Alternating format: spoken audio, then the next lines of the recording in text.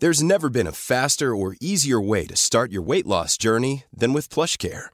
PlushCare accepts most insurance plans and gives you online access to board-certified physicians who can prescribe FDA-approved weight loss medications like Wegovy and Zepbound for those who qualify. Take charge of your health and speak with a board-certified physician about a weight loss plan that's right for you. Get started today at plushcare.com/weightloss. That's plushcare.com/weightloss. plushcare.com/weightloss. Hello? Hello? Podcast Network Asia.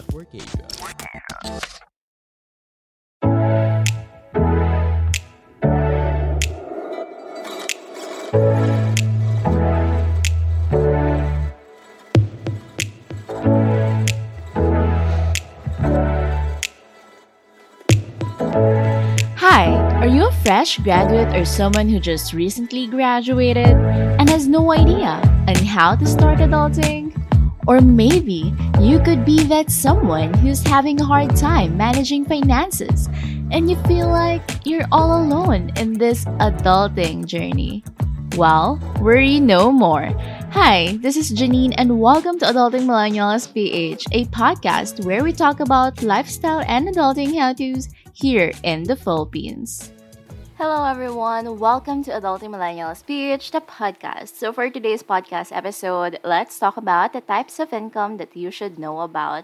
So, ayun, I really wanted this podcast episode to be straight to the point, easy to understand. So without further ado, let's get started.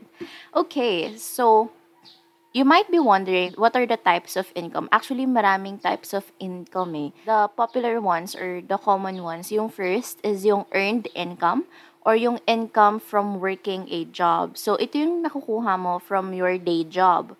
So ang benefit naman nun is that you can earn it quickly and somehow there is security. But then, there is no security, of course, if you're living paycheck to paycheck because who knows, right? Like, for example, biglang magtanggalan. So, ang hirap nun if you're living the paycheck to paycheck life. So, ayun, yung drawback or yung cons lang of this one is that you have to trade your time for money. And, ayun, medyo yun yung something na cons niya. But, at the same time, it's not that bad, lalo na if you're young. Because eventually, your earned income, if you know how to manage your finances, you could actually use this to have another source of income or another source of income. So, another source of income that you can use, like, di ba, you have your earned income. Kunwari, nakapag-ipon-ipon ka and then you wanted to have like a business. Yung small lang naman, kahit papano, like bootstrap muna. We have this yung sa pagbabuy and sell, ganyan, mga reseller type of businesses. So, if you have that one na, tapos kumita ka doon, yung net income, when you say net income, ito yung tubo mismo lang, yung tubo lang.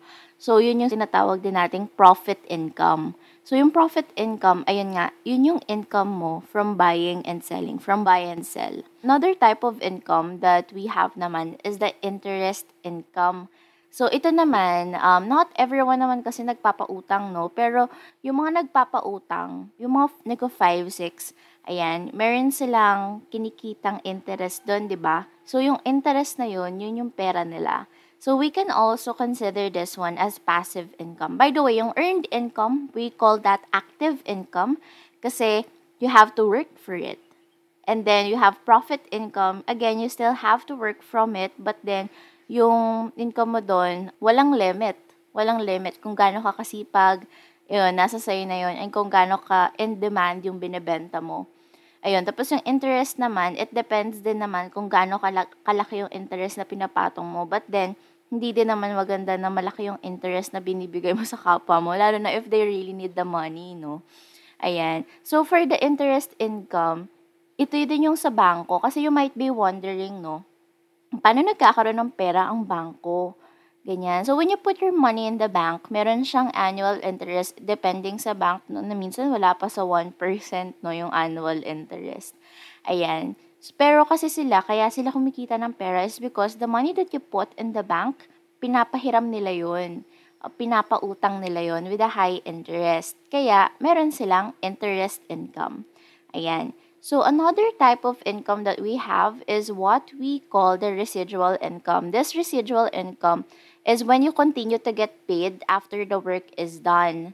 So, ang magandang example for this is yung mga sa royalties, ganyan. Disclaimer, I'm not so sure for this one. You can search for more examples for the residual income. Pero ayun nga, yung residual income itself, you get it kahit na, parang you get paid kahit na yung work mo tapos na. Ayun. And I'm not so sure if pasok dito yung mga freelancers kasi I know some freelancers din kasi, lalo na sa mga media buying, yung mga Facebook ads, kasi i-automate mo lang din naman yun eh. I'm not so sure, pero ang alam ko kasi ganun, based on my experience, no. Ayun, ino-automate lang naman, click-click lang naman yung Facebook ads. Pero hindi yung click-click lang. Of course, mayroong rational behind the things that you will click, ha. Ayun, disclaimer again. Ayun, so you get paid pa rin for the things, kahit for your job, kahit tapos mo na siya gawin. Yun, so siguro applicable siya for freelancers as well. Ayan. And then, for the dividend income, we have this dividend income, no? I don't know if you are already familiar with stocks. So, sa stock market kasi, ayun, sa stock market kasi, nandun yung mga company, may mga company na malalaki na rin, no? Malalaking companies. Tapos, lilist nila yung sarili nila sa Philippine Stock Exchange. Pagkatapos nun, there are companies there na if you buy their shares, bibigyan ka nila ng dividend. May mga dividendo, ayan, dividends na per share.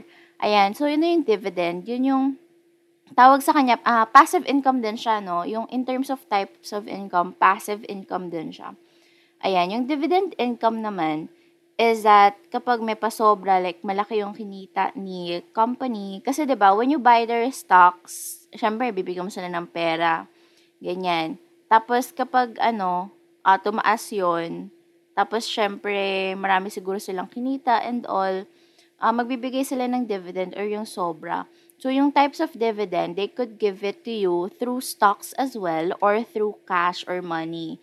Ayan. Pero ako, I prefer if stocks kasi if naka-stocks yung dividend mo, you could convert it to cash right away or pwede mo ring hindi. And if maganda yung stocks, why would you convert it to cash right away if malaki yung potential niya in the long term, right? Ayon, in the long run. So, yun yung fifth, no? Again, we have earned income. It's an active income. Profit income. It's an active income. We have interest income. Somehow active, actually passive na to, no? Passive na to kasi nagpapahiram ka, interest lang. And then residual income, somehow passive, no? Kasi, 'di ba, you continue to get paid after the work is done. So ayan. And then another type of income, yung last na pinag-usapan natin is a dividend income, income from owning stock. So this one is completely Mother's Day is around the corner. Find the perfect gift for the mom in your life with a stunning piece of jewelry from Blue Nile. From timeless pearls to dazzling gemstones, Blue Nile has something she'll adore. Need it fast? Most items can ship overnight. Plus, enjoy guaranteed free shipping and returns. Don't miss our special Mother's Day deals. Save big on the season's most beautiful trends. For a limited time, get up to 50% off by going to BlueNile.com. That's BlueNile.com. Quality sleep is essential. That's why the Sleep Number Smart Bed is designed for your ever-evolving sleep needs. Need a bed that's firmer or softer on either side? Helps you sleep at a comfortable temperature? Sleep Number Smart Beds let you individualize your comfort, so you sleep better together. JD Power ranks Sleep Number number 1 in customer satisfaction with mattresses purchased in-store. And now, save 40% on the Sleep Number Limited Edition Smart Bed for a limited time. For JD Power 2023 award information, visit jdpower.com/awards. Only at Sleep Number stores or sleepnumber.com. passive. Ayan. So, for this one naman, how can you have this dividend income? Yun nga, you have to buy stocks. But then, yun din yung importance na meron kang earned income and you know how to manage your finances. Because when you have earned income, ayun, you could start with a buy and sell. Tapos kapag meron ka ng pera, pwede kang bahala kung gusto mo magpahiram ng pera, or you could go right away to dividend income na bumibili ka na ng stocks. Ayun. By the way, not all companies listed in the Philippine Stock Exchange offers dividends, ha? Ayun, you could search for it. Ayan. So, yan, GMA, nagbibigay sila ng dividends, as well as Sunmig Corp. Ayan. Yan, yung mga favorite kong stocks, yung mga blue chip stocks. Ayan. And then, we also have what we call, number 6, we have what we call the rental income.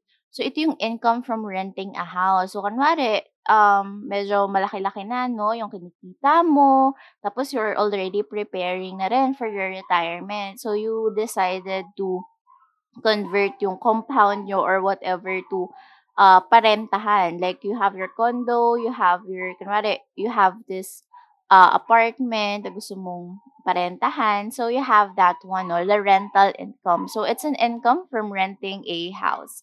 And then, it's actually a type of passive income. It's a really good source of income if you are also really planning to eventually resign from your work na rin. Ayan. Tapos, you also, but by the way, sa rental income, you just have to consider then, syempre, yung mga expenses, no? Ayan, lalo na pagpapaayos, mga ganyan. Yung maintenance, ayun.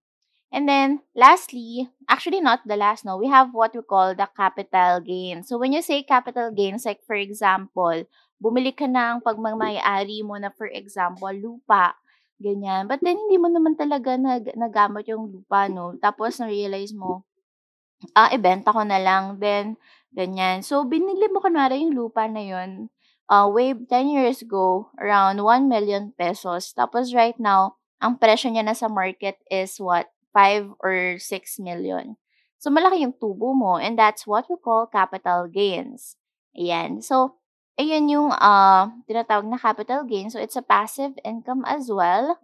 Tapos, we also have this what we call royalty income. By the way, sa capital gains, no, dito pwede pumasok yung mga sinasabi nila na bumibili sila ng mga designer bags kasi ano siya, investment. Ayan. Actually, pwede na naman yun, no? It will just really depend sa takbo ng market kung i-consider niya yun as still valuable. Kasi there are times na, for example, sa kotse, no? May mga kotse na nagde-depreciate talaga yung value niya. So, hindi mo siya mako-consider as capital gains. Like, for example, you buy a car right now, tapos few years later, you decided to sell it. So, hindi mo siya mako-consider as capital gains kasi nag-depreciate or bumaba yung value kasi you have to sell it for a lower price. So, it's not capital gains. But then, there are cars, diba? Yung mga lumang cars na uso, vintage, ayan, yung mga vintage cars, no? Ayan, you could still consider that as capital gains, lalo na if ibenta mo sila. Ayun. So, depende din talaga sa property there. So, we call that, yung mga property, tinatawag din natin silang assets. Ayan. Okay, so the last one is what we call the royalty income. So, this income naman is, from others using your idea, no? So, I believe dito nang gagaling din yung mga sa, yung sa mga artists. Ayan. So, this one, I would say, somehow passive, somehow active, kasi you still have to think of your idea. But then, this type of income is much better, no, than the earned income. But then, there's nothing wrong with, working for money, for the earned income. But then, I hope na in the long run, we get to manage our finances. We get to learn how to, manage our finances and eventually turn it into something na, yun nga, let your money work for you and not the other way around. But then, there's nothing wrong naman if you yourself really wanted to work for it, then. That's it for today's episode. Thank you so much for tuning in, and if you find this podcast episode helpful, please click the follow button and please do share this with your family and friends, and don't forget to follow us on Instagram at AdultingMillennialsPH and at JanineMariel_, and like us on Facebook at www.facebook.com/AdultingMillennialsPH. And if you are also interested to have a free financial planning session with me, just click the link in our bio or go to bit.ly/adultingmillennialsph and click Book a Discovery Call. Also, feel free to message us and let us know what you would like to hear next. Again, this is Janine of Adulting Millennials Page, the podcast, and we will see you in our next episode. Bye!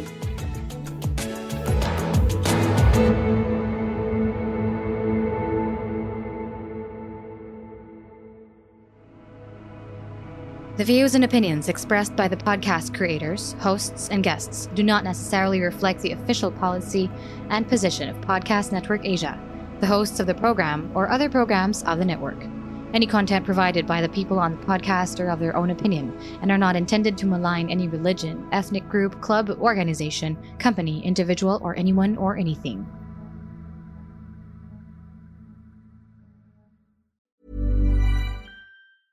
Even when we're on a budget, we still deserve nice things. Quince is a place to scoop up stunning high-end goods for 50 to 80% less than similar brands. They have buttery soft cashmere sweaters starting at $50, luxurious Italian leather bags, and so much more. Plus, Quince only works with factories that use safe, ethical, and responsible manufacturing.